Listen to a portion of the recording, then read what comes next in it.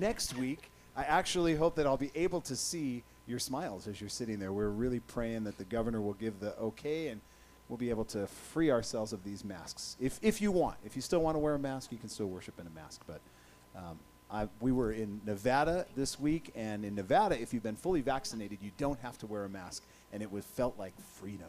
You know, I just walked through the restaurant doors like, yeah, I own this place. But anyway, glad you guys are here. If you're watching us online through Zoom, we're glad that you're worshiping with us this morning as well. One big happy family. Technology enables us to do that.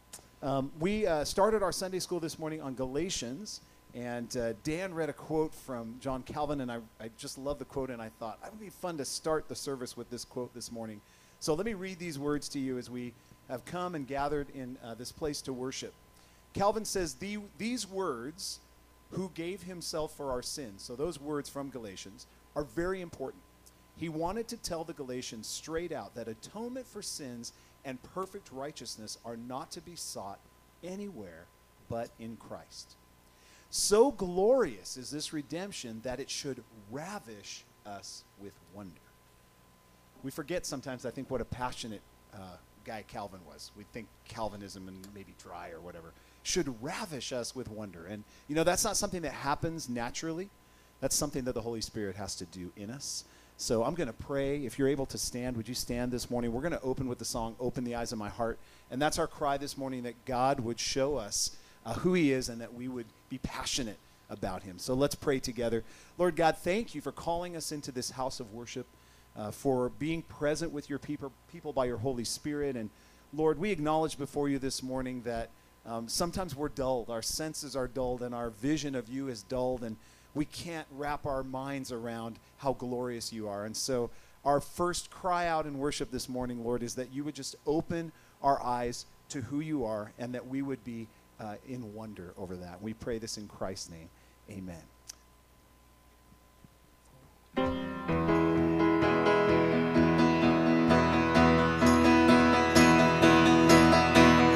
Open the eyes of my heart, Lord.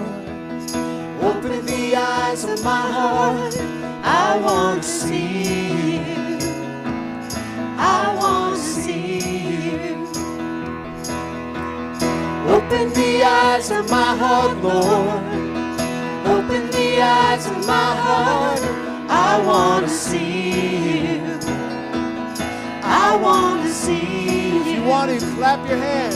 See you high and lifted up, shining in the light of your glory. Pour out your power and love as we sing, holy, holy, holy. Open the eyes of my heart, Lord. Open the eyes of my heart. I want to see you.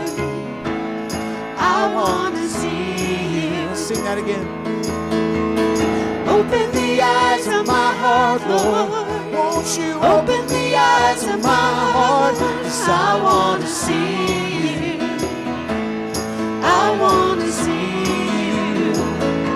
To see you high and lifted up, shining in the light of your glory. Pour out your power and love as we sing, holy, holy, holy. Open the eyes of my heart, Lord. Open the eyes of my heart. I want to see you. I want to see you.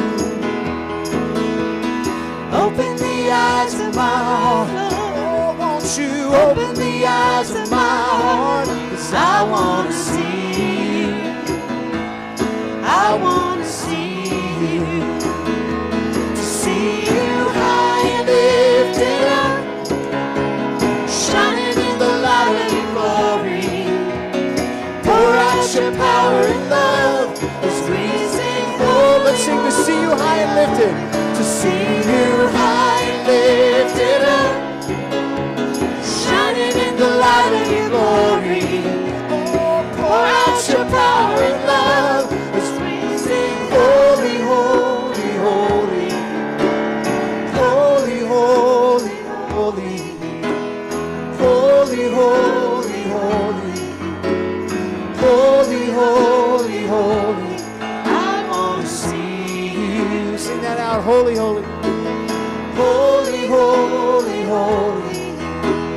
Holy, holy, holy. You are Holy, holy, holy. I want to see you. Holy, holy, holy. Holy, holy, holy. Holy, holy, holy. I want to see you. show us yourself. Holy, holy, Show us your glory.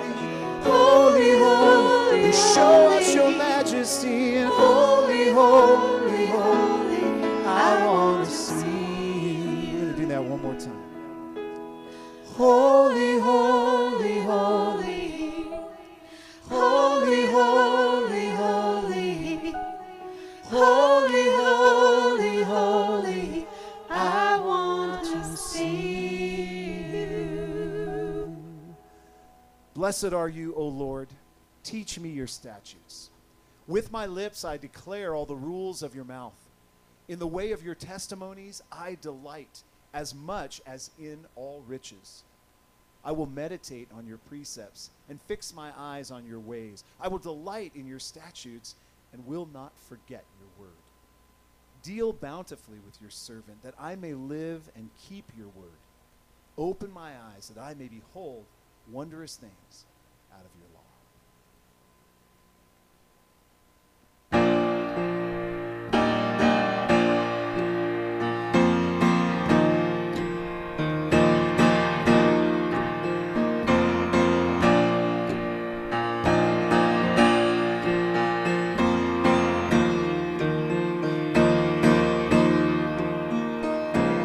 Worship the God who was. We worship the God who is. We worship the God who evermore will be.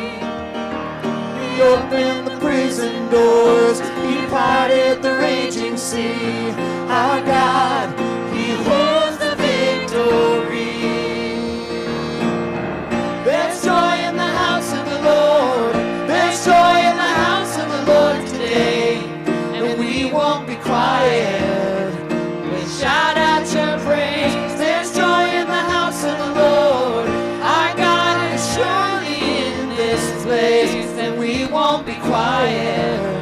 We'll shout out your praise. Oh, we'll shout out your praise. We sing to the God who heals. We sing to the God who saves. We sing to the God who always makes a way. 'Cause He died upon that cross, and He rose up from the grave. Our God still rolling stones away. There's joy in the house of the Lord. There's joy in the house of the Lord today, and we won't be quiet. We'll shout out your praise. There's joy in the house of the Lord. Our God is surely in this place, and we won't be quiet. We'll shout out your praise.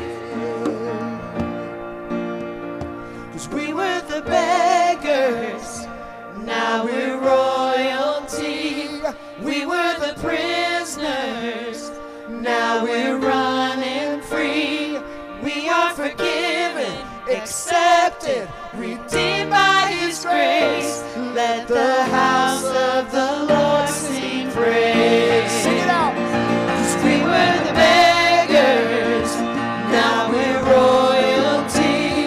We were the prisoners, now we're running free. We are forgiven, accepted, redeemed by His grace. Let the house of the Lord sing praise. There's joy in the house. There's joy in the house of the Lord. There's joy in the house of the Lord today, and we won't be quiet. Shout out your praise. There's joy in the house of the Lord. Our God is surely in this place, and we won't be quiet. Shout out your praise.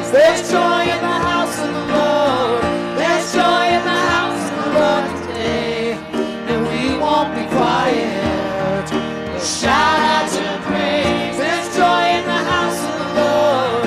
Our God is surely in this place, and we won't be quiet. Shout out your praise. We'll shout out your praise. There's joy in this house. There's joy in this house. Shout out your praise. We'll shout out your praise. There's joy in the house. We'll shout out your praise.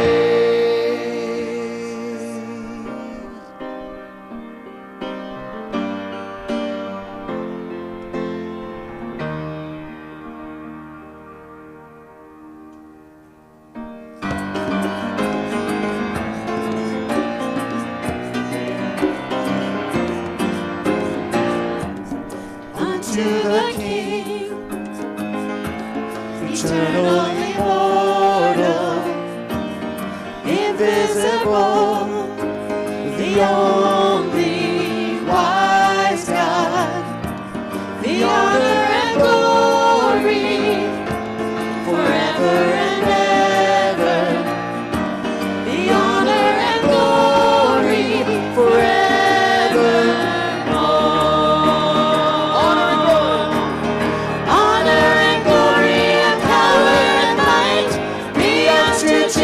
The King, honor and glory and power and might be unto Jesus the King. Be all the honor forever and ever. Be all the glory forever and ever. All adoration forever and ever. All of the praises forever, forever.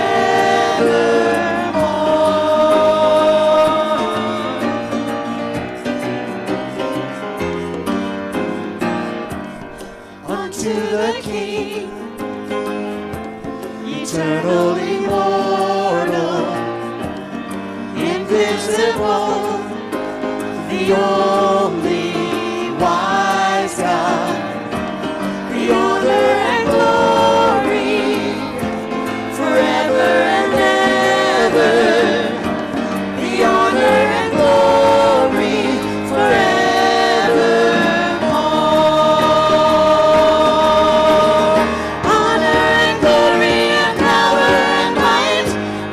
To Jesus the King, honor and glory and power and might be unto Jesus the King.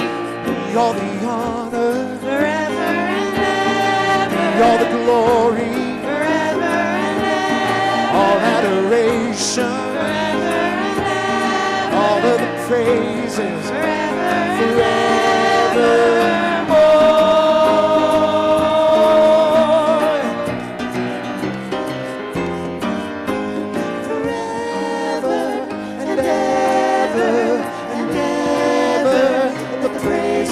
Be forever and ever and ever. Let the praises be. Honor and glory and power and might be unto Jesus the King. Honor and glory and power and might be unto Jesus the King. Be all the honor forever and ever. Be all the glory forever. All adoration forever and ever. All of the praises forever, forevermore. Forever and evermore.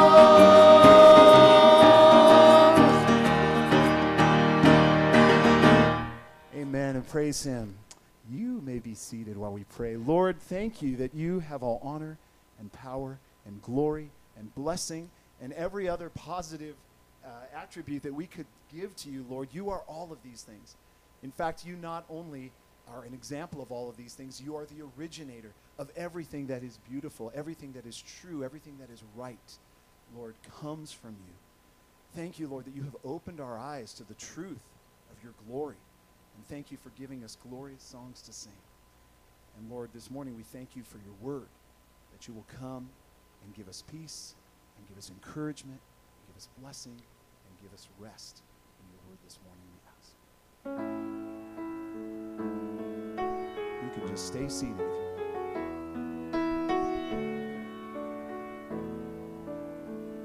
Let's sing together. Only in God is my soul at rest. In Him is my salvation. He only is my rock, my strength and my salvation.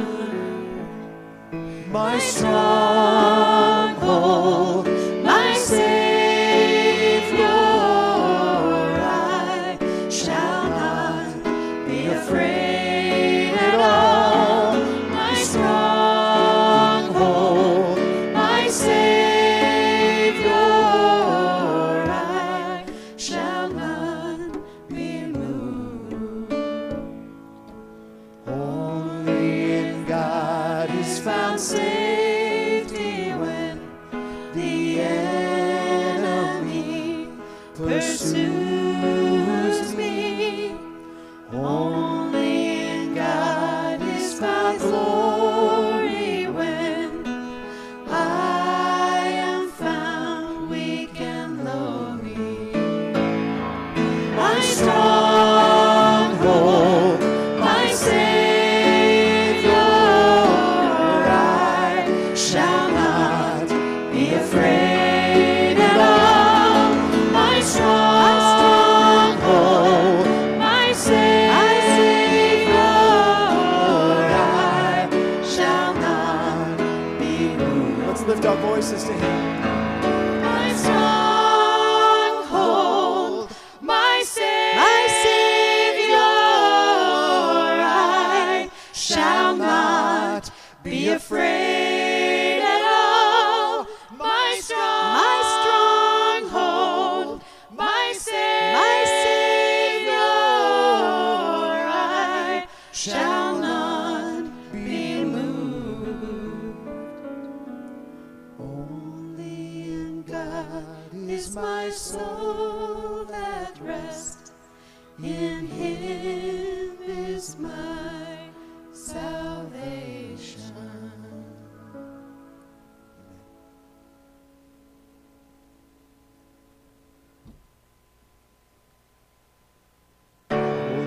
Holy, holy, Lord God Almighty. Early in the morning our song shall rise to Thee.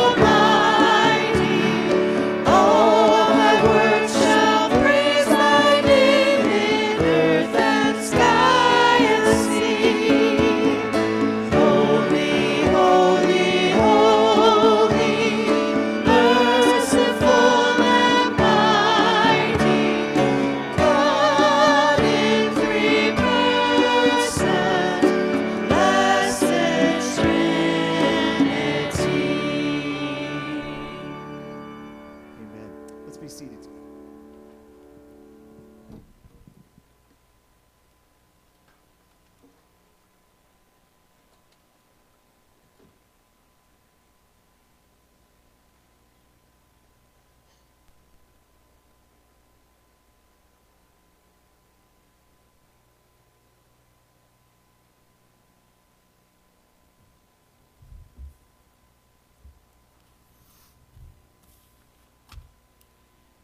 This morning's reading, we pick up the last half of Daniel chapter 7, starting at verse 15.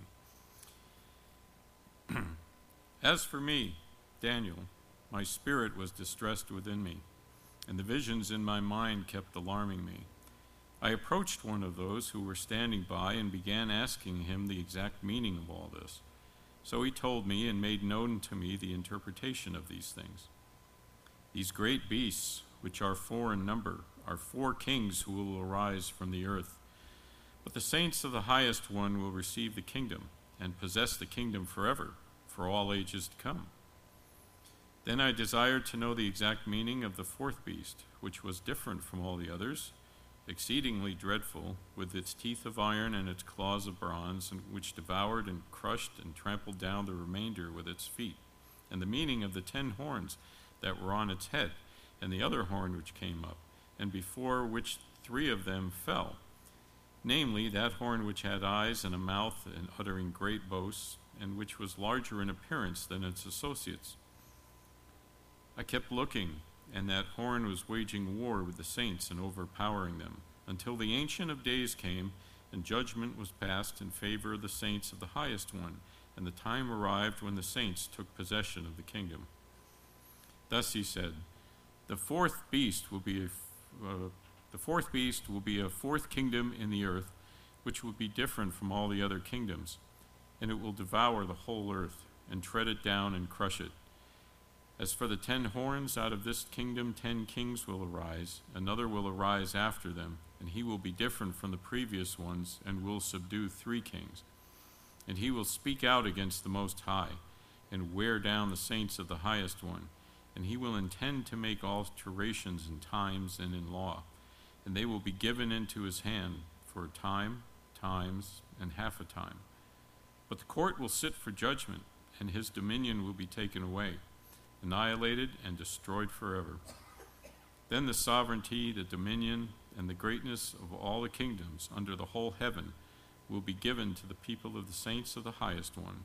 His kingdom will be an everlasting kingdom, and all the dominions will serve and obey him.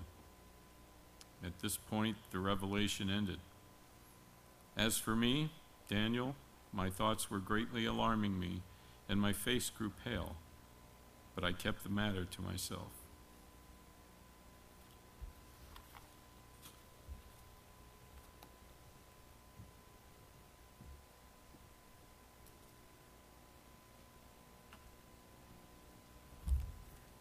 Thank you, Jim. I think you did a great job reading that. I thought that was really well done.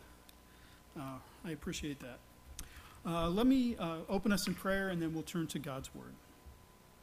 Lord, we sang about your holiness, how you are and were and will be. And Lord, those 3 words are connected with the word and, not then. Lord, there is never a time when you're not becoming, you will not be in the future. Lord, you just are. As you announced at the burning bush, your name is I am. Your name is being itself. And Lord, as we gather this morning and we come to worship you, we come to gather and to worship around ultimate reality, the fullness of being, that which can be no more. There can't be anything greater than you. And so, Lord, thank you that you call us, that you draw us and invite us in.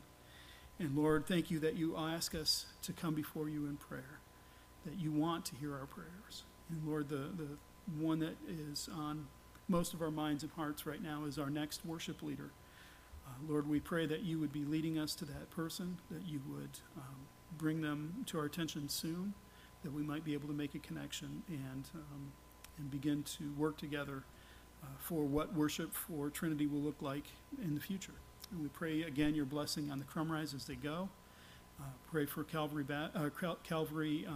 EFC, as they have to adjust to a new worship leader as well. Lord, I pray that these changes are things that would increase your kingdom, further your gospel, and cause your saints to grow in grace. And Lord, I'm also thinking of our brothers and sisters in the Southern Baptist Convention as they are gathered in Nashville this week for their major conference. And Lord, this one looks like it's going to be very contentious. So we pray for unity within the Southern Baptist Convention. Lord, we pray for the primacy of the gospel, the person of Jesus Christ to shine above partisan and political and ideological differences that may be surfacing. And Lord, we're not Southern Baptists, but they are the largest Protestant denomination, and so they kind of shape the complexion of evangelicalism in our nation. So we pray that you would bless them, that you would grant them unity. And Lord, we think also of our denomination as in a couple of weeks, our national conference will be coming up. It won't be nearly as contentious. We don't have as many big things to face. But we pray for a successful conference there as well, and that you would preserve our unity in the Spirit as well. And Lord, to that end, we ask these things, not just so that we remain comfortable in our churches and in our denominations, but Lord, we ask these things because we gather as churches and denominations to complete the Great Commission, to go forward and bring your name, your gospel to the nations. And so to that end, Lord, would you spark revival? I pray, Lord, that you would spark first in me, and then in our church, and then in our city, and then in our nation. And so, Lord, would you bring those things about, despite the differences inside your church, despite the differences inside of denominations, despite the differences between denominations, Lord, bring your gospel to our nation, we ask again. And Lord, to that end, we pray that you'd be with us now as we look to your word. Help us to see, to understand, and to find you majestic. We ask this in Christ's name. Amen. Dotted along the shores of Italy, of the peninsula of Italy, are first century seawalls. A seawall is a structure that was put in the sea to stop the waves coming in. And these seawalls around Italy are fairly amazing because they've stood centuries of salt water and harsh weather conditions and all that, and they're still standing. And what's most remarkable about them is they're not natural. It's not like they took a bunch of rocks and dumped them out there. The Romans figured out how to make something that we still use today. They figured out how to make concrete. And the kind of concrete they made really amazes me, because what they would do is they would build a box, a shape that the concrete would go in. They'd pour it in, and then they'd dump it into the ocean. They just drop it in. Now, how on earth is concrete supposed to set up underwater? Well, the composition of the concrete that they made actually solidified in water, in salt water. Not only did it solidify, as time went on, it got harder and harder. According to National Geographic, the concrete used during the Roman times was stronger than the concrete used today. It consisted of volcanic ash and rock. Seawater reacted with the concrete to form crystals and fill in the holes, which made the concrete even sturdier. Today, scientists hope to replicate this concrete to make our buildings stronger and more stable. So you think, that was centuries ago, they were pretty primitive. No, they were much more advanced. They're still trying to figure out how they did that. They're still working on that. But the idea is the Romans had discovered this mix of ingredients that would actually make the resulting thing stronger. It would make it better. It would make it more sturdy. And so if we were to go out and build those seawalls today using our concrete, they'd probably be gone in about a couple of decades. They just wouldn't stand the time. But 2,000 years later, the Roman ones are still there. There is something that, when it's mixed together, can become stronger. But there's also things that, when they mix together, they're not necessarily stronger. So think about Nebuchadnezzar's dream in chapter 2. What he described was this image, and when he got to the legs, it was legs of iron. And these legs of iron were going to be really strong. That was how they were described.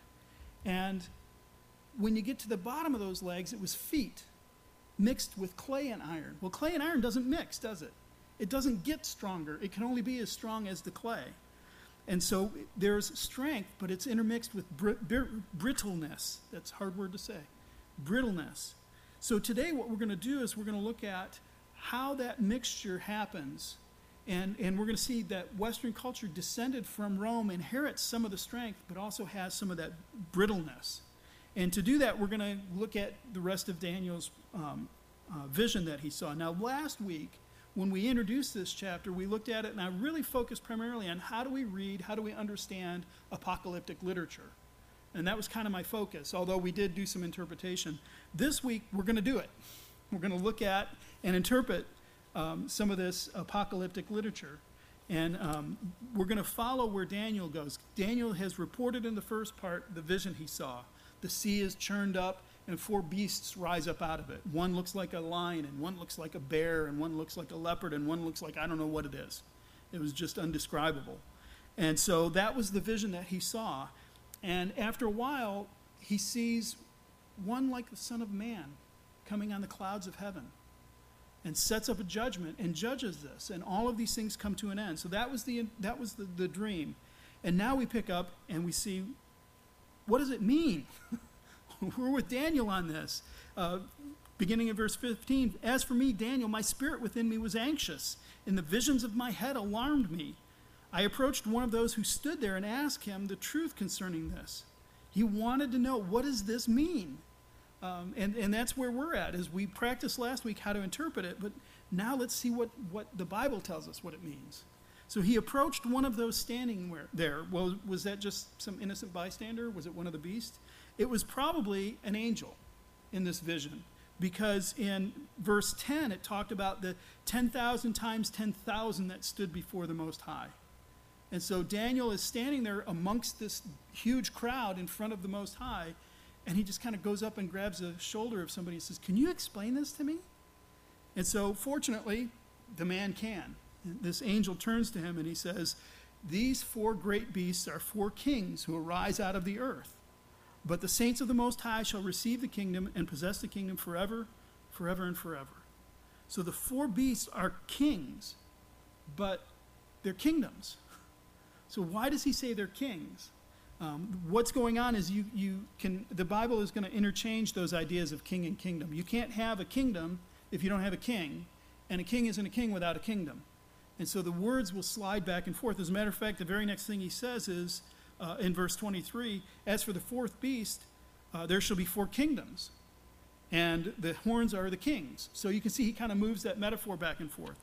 But the idea is, no king, no kingdom, no kingdom, no king. So you can use those interchangeably, if you will. The kingdoms will arise from the earth, and then in verse 18, but the saints of the Most High will receive the kingdom and possess the kingdom forever, forever, and forever. So what he's saying in these 2 verses is really the overview of the chapter. The 4 beasts are 4 kingdoms, but the saints are going to prevail. And that's what we're asking, is how does that happen? What will that look like? So this is where Daniel goes. I desired to know the truth about the 4th beast, verse 19, which was different from the rest, exceedingly terrifying, with its teeth of iron, claws of bronze, and which devoured and broke into pieces and stamped what was left with its feet. So as he considers this, he's not too worried about the lion. He understands that was Nebuchadnezzar, that one is done. He's not too bothered about the bear raised up on one side. That's the Medes and the Persian. That's coming to an end. He's not even bothered by the leopard, which would have been Alexander the Great. That doesn't trouble him so much. They're scary, they're terrifying beasts, but the one that really gets him is that 4th one. He can't make sense out of that. What is that thing? You've got to explain that to me.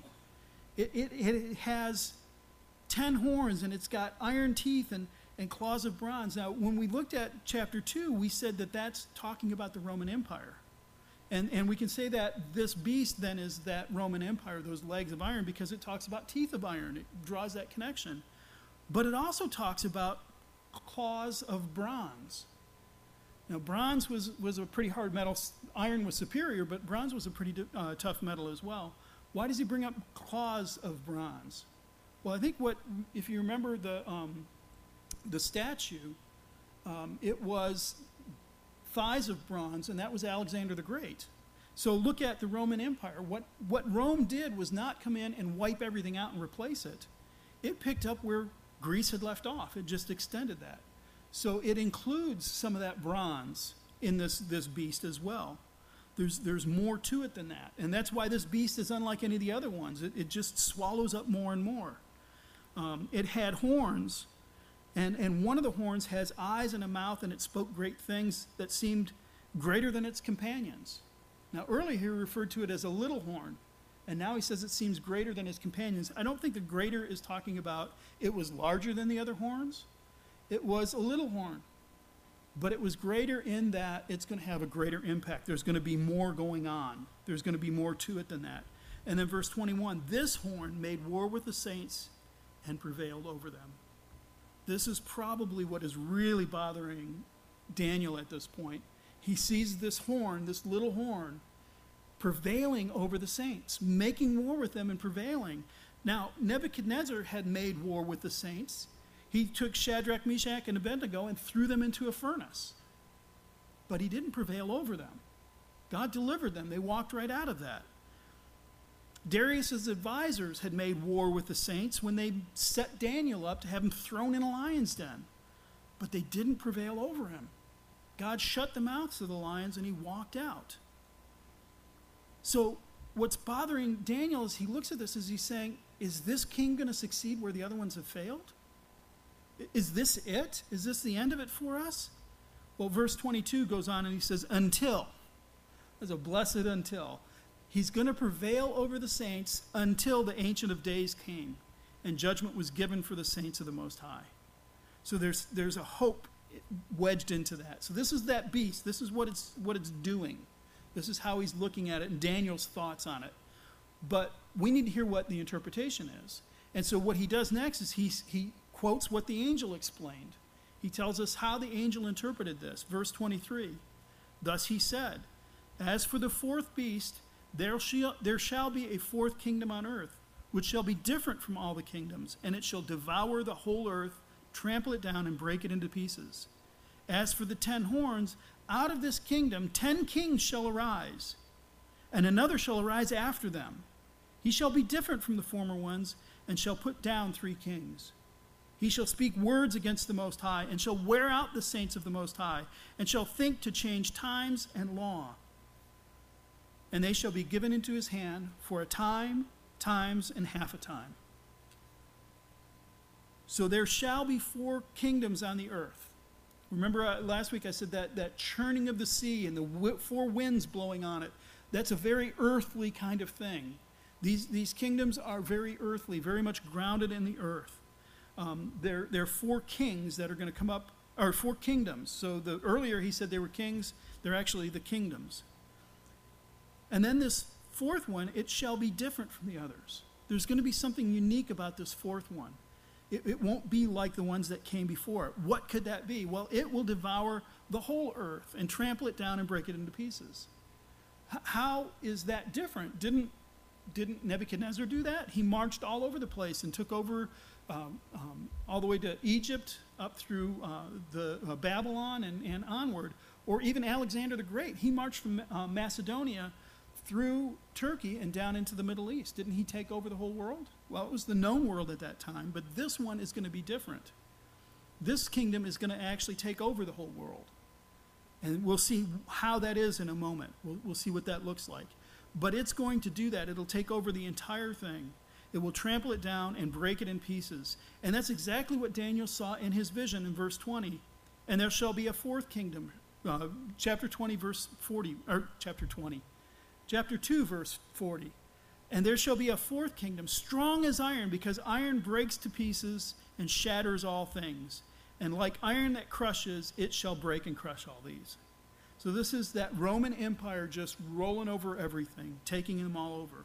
As for the 10 horns, verse 24, out of this kingdom 10 kings shall arise, and another shall rise after them. So there were more than 10 kings in Rome. So what does this mean that the 10 kings shall arise? We're talking apocalyptic literature. We're talking about visions. That notion of 10 is probably just saying a large number, a round number, a fullness of kings shall arise from this one. But there's something different. This fullness of kings will arise, and then after them, after they're done, another one will arise. And that one is going to be very different. And so that's the part that is kind of troubling to Daniel, is he notices this other one that rises, and it really is frightening. The horns and the beast, the horns and the beast is the kingdom, but they don't know, the horns are the kings, and the beast is the kingdom, but don't separate those two too much. Remember how we said that earlier they were switching back and forth between king and kingdom?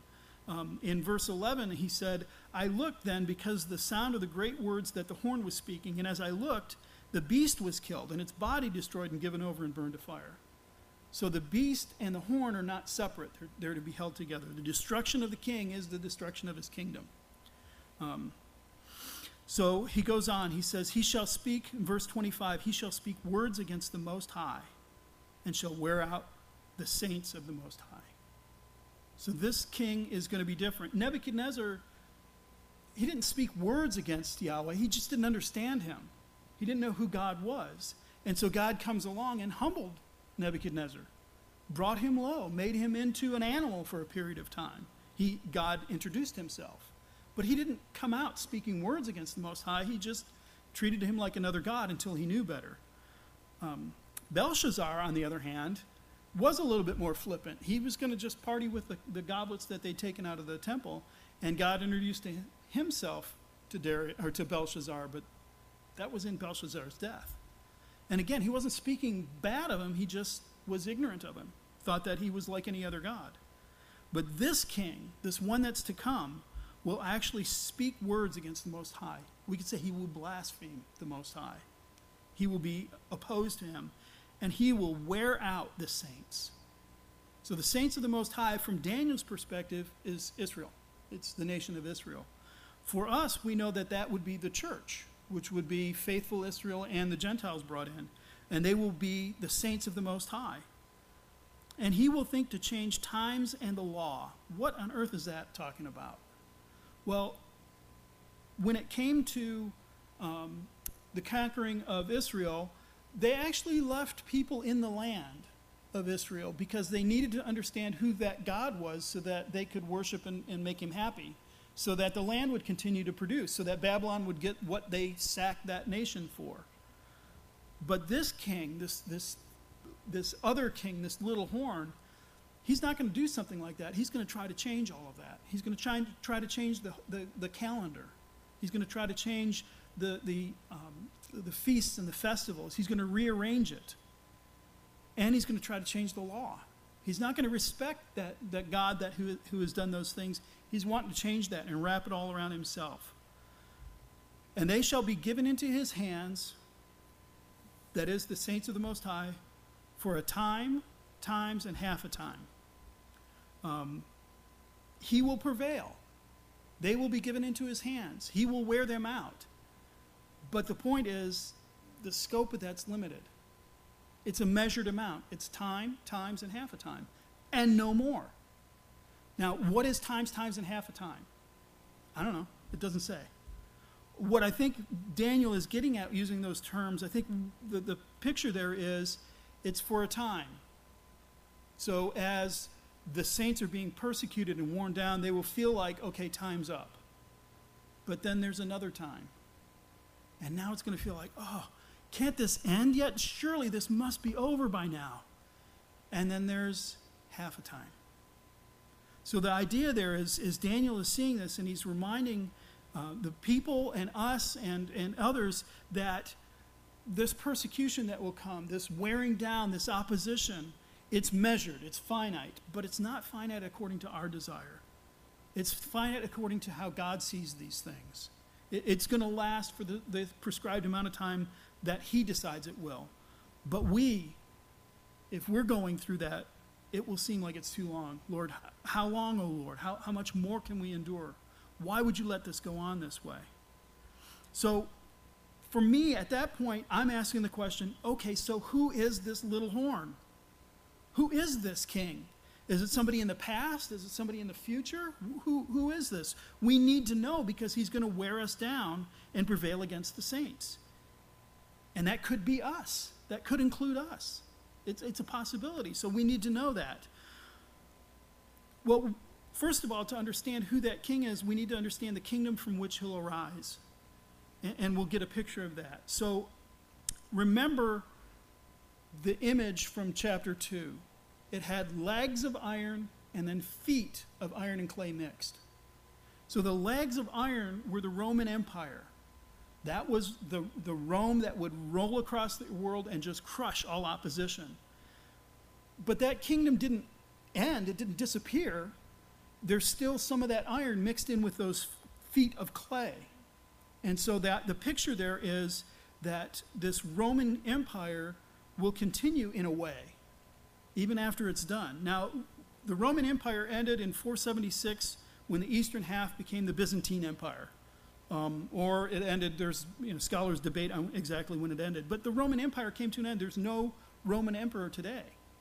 So then what's going on with the feet of clay and iron?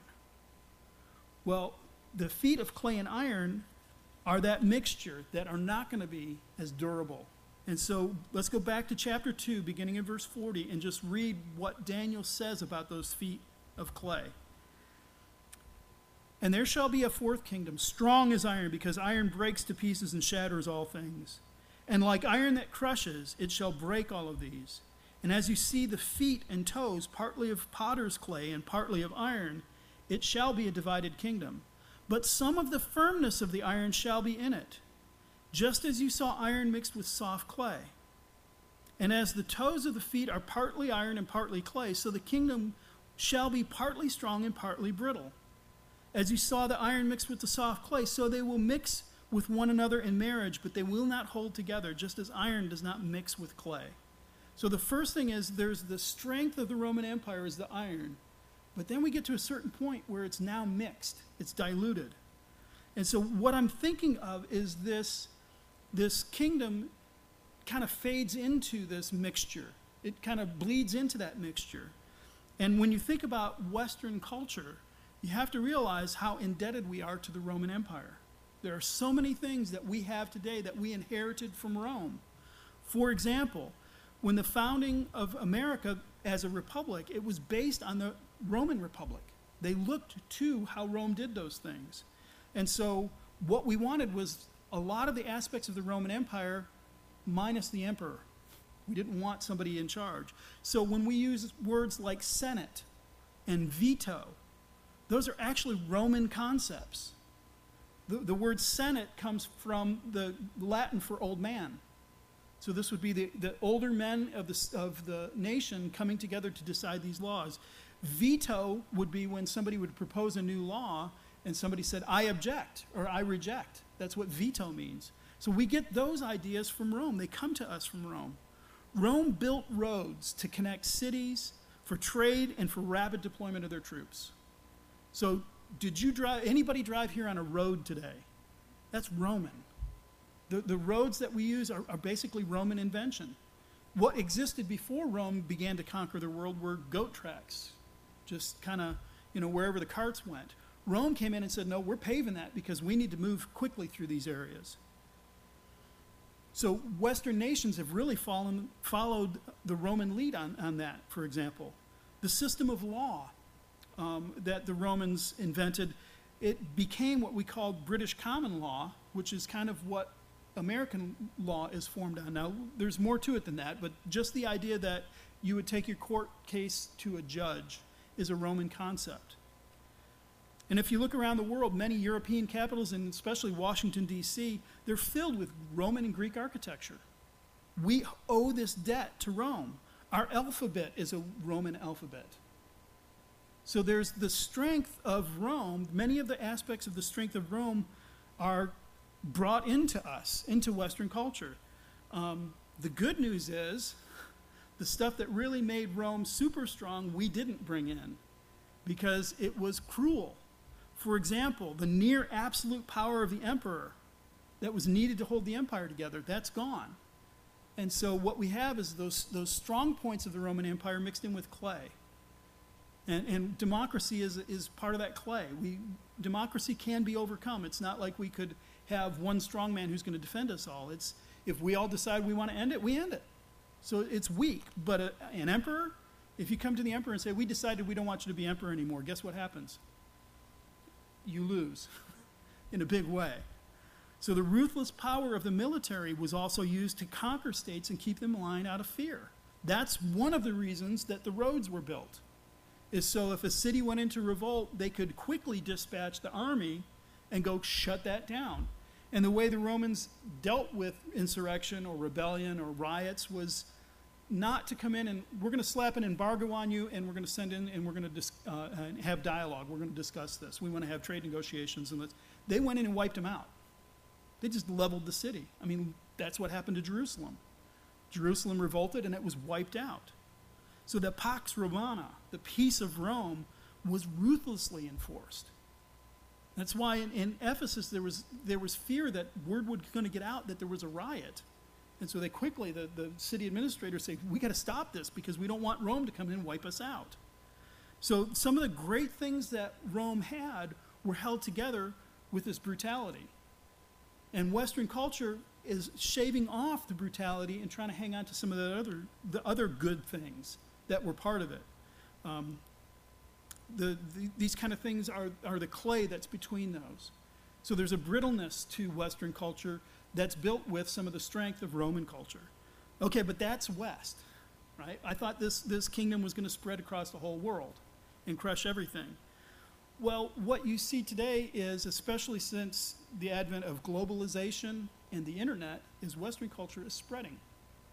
So think of China for a moment. China, before the Communist Revolution, was an imperial state. They had an emperor. Where do you think the idea of communism came from? That is a thoroughly Western idea. The German, Karl Marx, decided that communism was a thing. And so then China becomes communist. They imported it from the West. Western culture is spreading. But communism's not Roman, so that doesn't count, right? Well, look at China today. What have they done within the last 20 or 30 years? Are they strictly a communist nation? They've imported something called capitalism, another Western culture. The final couple of decades of the Roman Empire was extremely capitalistic.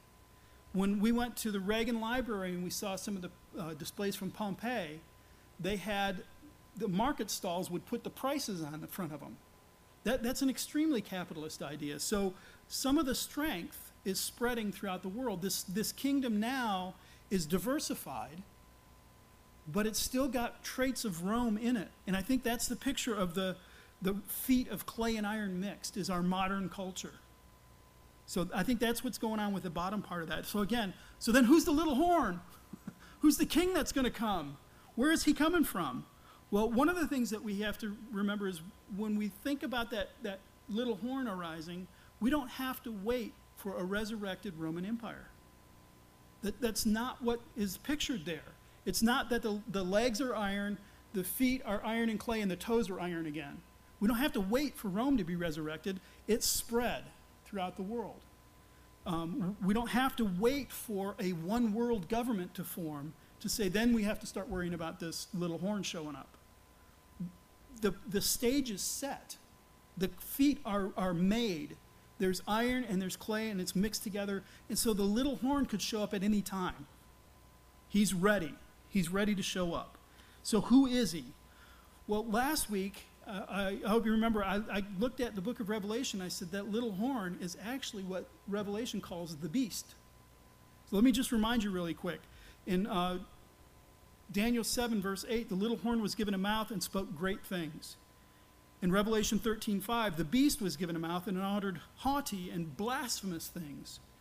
In verse 21, the little horn made war on the saints. In Revelation 13:7, the beast made war on the saints. In Daniel 7:24, the 10 horns are 10 kings. In Revelation 17:12, the 10 horns are 10 kings. In Daniel 7:26 and 27, the horn is destroyed by the judgment of the coming of the Son of Man. In 2 Thessalonians 2:8 and Revelation 19:19 and 20, the beast is destroyed by the return of Christ. So we have to look at that little horn and say that is what was spoken of in the book of Revelation as the beast. I'd like to dig into that a little bit more because the beast is not the only thing that it's called in the New Testament. In the New Testament, that is also referred to as Antichrist and the man of lawlessness. And so if the stage is currently set for the beast or the horn or the Antichrist or the man of lawlessness to show up, we need to understand who he is. What's that going to look like? When we talk about Antichrist, we'll start there. Antichrist is only mentioned a handful of times in the New Testament, and most of them are in 1 John. It's only mentioned once in 2 John. So let's take a look at the mentions of that and try to figure out what is Antichrist going to look like. What is that little horn going to look like when he shows up? So here it is in 1 John chapter 2, beginning in verse 18. Children, it is the last hour. And as you have heard that Antichrist is coming, so many Antichrists have come. Therefore, we know that it is the last hour. They went out from us, but they were not of us. For if they had been of us, they would have continued with us. But they went out, that it might be plain that they are not of us. So the first thing we notice about Antichrist is, you have heard that the Antichrist is coming. So there is a singular person who is coming. He is on the way. But John surprises us because what he says is, so now many Antichrists have come. This is John. This is first century. And many Antichrists had come by that point. Do you think they stopped? They're still coming. They're still out there. And he says, this is how we know it's the last hour. That's one of the reasons I think we're talking about those feet of clay and mixed iron, is that's the last stage. That's the final one. That's how we know we're in that last stage, is because the Antichrists have come. So who are they? What qualifies somebody to be an Antichrist? Well, we go to 1 John 2, verse 22. Who is the liar but he who denies that Jesus is the Christ?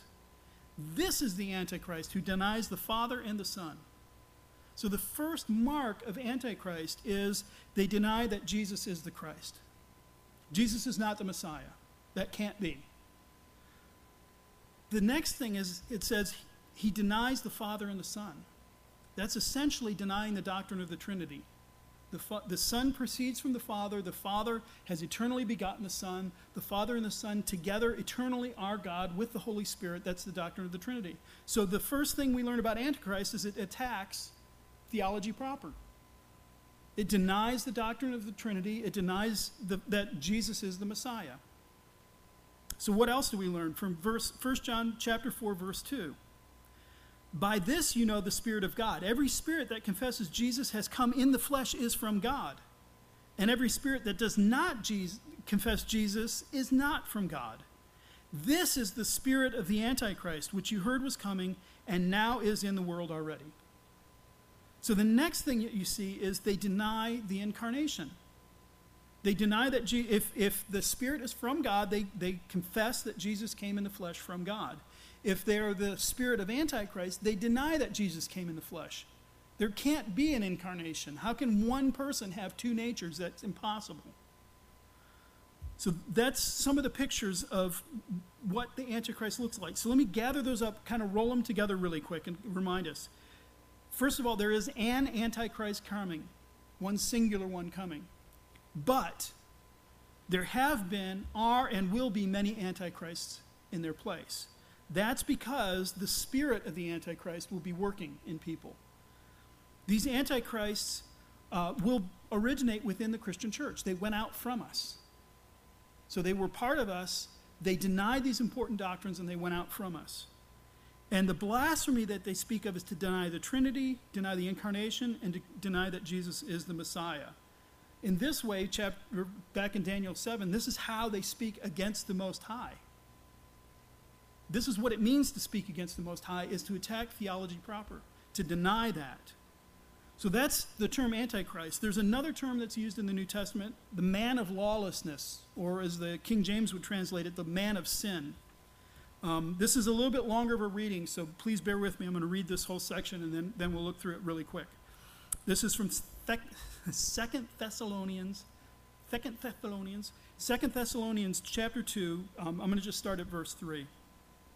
Paul says, "Let no one deceive you in any way, for that day, the day of Jesus' return, will not come unless the rebellion happens first, and the man of lawlessness is revealed, the son of destruction, who opposes and exalts himself against every so-called God or object of worship, so that he takes his seat in the temple of God, proclaiming himself to be God.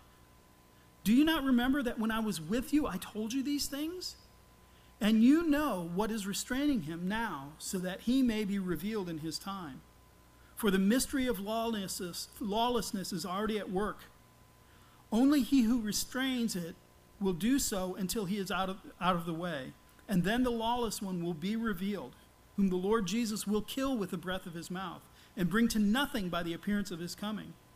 The coming of the lawless one is by the activity of Satan, with all power and false signs and wonders, and with all wicked deception for those who are perishing, because they refuse to love the truth and be saved. That's a big chunk. Let me kind of sum that up really quick.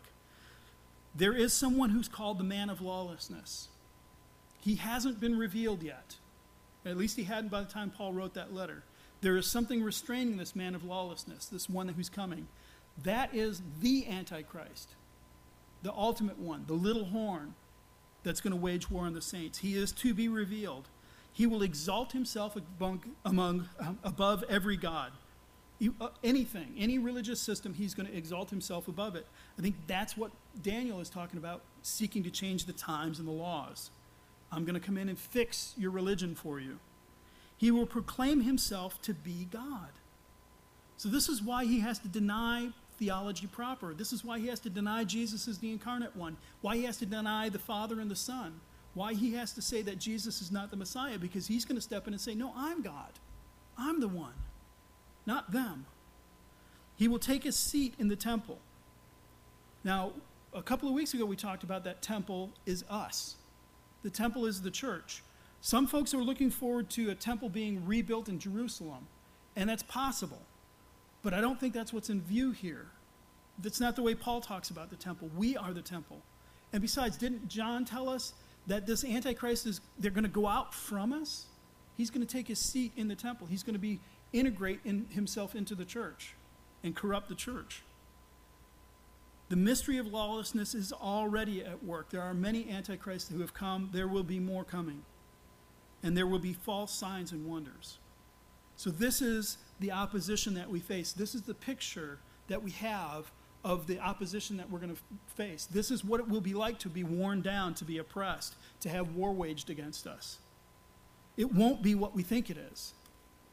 It'll be much more subtle, and it'll be hard to catch. So we have to be on guard. That's why we're being warned about these things. So anyone who comes in and begins to question those doctrines, they're immediately to be suspect and watched carefully and eventually thrown out because they're not from us. It's important.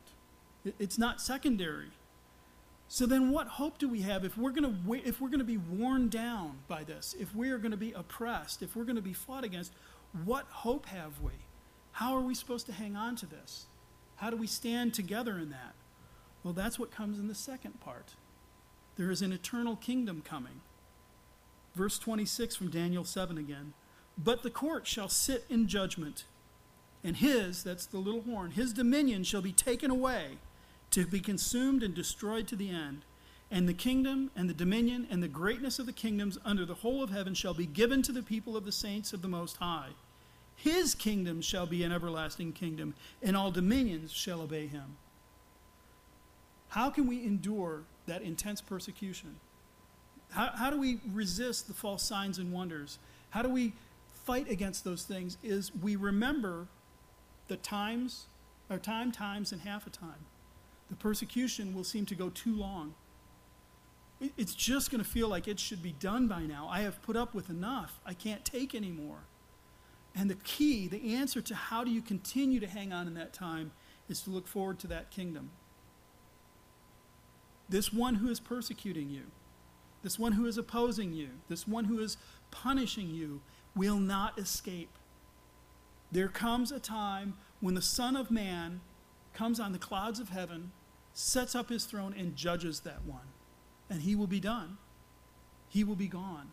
And then what does the Son of Man do? He sets up his kingdom. And the way that we've had it described to us in Daniel is his kingdom will never end. It will never go away. But listen to what he says. The kingdom shall be given to the saints of the Most High. So now, does that mean that Jesus is going to show up, vanquish the Antichrist, set up the kingdom and then go retire and say, you guys handle it? No, the kingdom is going to be given to us. You don't get a kingdom without a king. So as the king comes, as the king rules, we go into that kingdom. That's the picture from the New Testament, as we enter into that kingdom. The kingdom shall be given to us. And what will that kingdom be like? What will that feel like? What that will feel like is, imagine perfect justice. Absolutely perfect justice. There will never be a trial where Jesus is ruling where we go, oh man, I don't think that should have gone that way. Jesus, who knows the heart and the mind of man, will look at the people who come before him and say, here's exactly what it should be like. This is how things are going to be. I know what you're thinking. I know what you did. There will be perfect justice.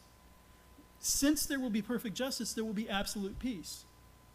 If a nation decides that they're going to rise up, King Jesus will say, no, that's not happening in my kingdom. But it won't be ruthless like the Romans. It will be with the authority of God saying, no, stop, because there will be perfect justice. This is that kingdom that we're going to inherit. But that's not the end of the kingdom, because when you look forward past that kingdom to the new heavens and the new earth, it gets even better. Sin is done away with. Sin is gone. Death is no more. And imagine this, God himself will wipe away every tear. He will reach over and wipe the tear off your cheek and say, no, my child, it's done. And Satan and all that opposes will be gone. It will be eradicated from that. It will be removed from that kingdom. And so listen to this. This is from Revelation 21. First, real quick, Daniel says that the greatness of the kingdoms under heaven shall be given to the people of the saints of the Most High. So the kingdoms are not just forgotten and done away with. They're given to us. They become ours in the new heavens and the new earth. I think that's what John is getting at in Revelation 21, beginning in verse 22. And I saw no temple in the city, for its temple is the Lord God the Almighty and the Lamb. And the city has no need for sun or moon to shine on it, for the glory of God gives it light. And its lamp is the Lamb. And by its light the nations shall walk, and the kings of the earth shall bring their glory into it. And its gates will never be shut by day, and there shall be no night there. They will bring into it the glory and the honor of the nations. That's the kingdom that we inherit. It's not like all of this blinks out and it never existed. It's made right and perfect and brought in. So can you endure the Antichrist? Can you endure the man of lawlessness? Can we fight against those Antichrists who show up in the world? Can we stand firm? If you're given that promise, that vision of what awaits us, it can feed your heart and make you think it's worth it. It's worth it. It's worth it. It's worth it. Times and half a time. But we have to have that vision of that heavenly Jerusalem so that we can hang on to it. That's how we overcome. And the chapter ends, verse 28. Here is the end of the matter. As for me, Daniel, my thoughts greatly alarmed me, and my color changed, but I kept the matter in my heart. So Daniel is satisfied with the vision, satisfied with the explanation, and it still greatly alarmed him. He's still pale with fear. That sounds like us. We're standing here, we're saying, we're struggling, we're trying to be faithful to the Lord. We know that there are antichrists out there trying to mess everything up, that there's one coming who's going to be really bad. But we treasure this and we put it in our heart. We say, I can hang on. I can make it. I'll last. Why? Because I know judgment's coming. I know the little horn's not going to get away with it forever. It's the matter that I'm going to keep in my heart. And so there is hope. As rotten as the world gets, we hear one more mass shooting. I read another one this morning. I think it was in Austin. There were like 14 people injured. And it's like, can we please be done with this? Can this end? More injustice rolling up again and again. And the point is, yes, it can end. It will end, and it will be judged. But it won't be because we got it all figured out, because we got the right person in office, or we have the right form of government, or we got a right economy. It will come because the Son of Man will come on clouds in glory. And then it will be right. Let's pray. Lord, thank you for warning us. Lord, thank you for letting us know it's bad. It's going to be bad. Humans are not to be trusted with ruling ourselves. We need a benevolent, loving, self-sacrificing dictator to come and take over. And so, Lord, we look forward to your reign. King Jesus, come. And in the meantime, as we're wandering through these feet of clay and these feet of iron and clay mixed, Lord, let us remember what you told your apostles. It is not for us to know the times or the seasons that the Father has fixed by his own authority, but we will receive power when the Holy Spirit comes upon us.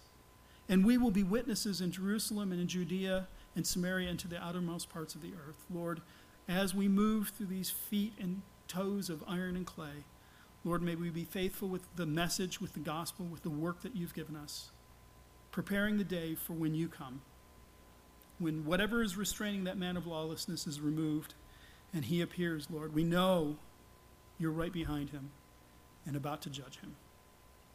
Give us strength, we pray. In Christ's name, amen.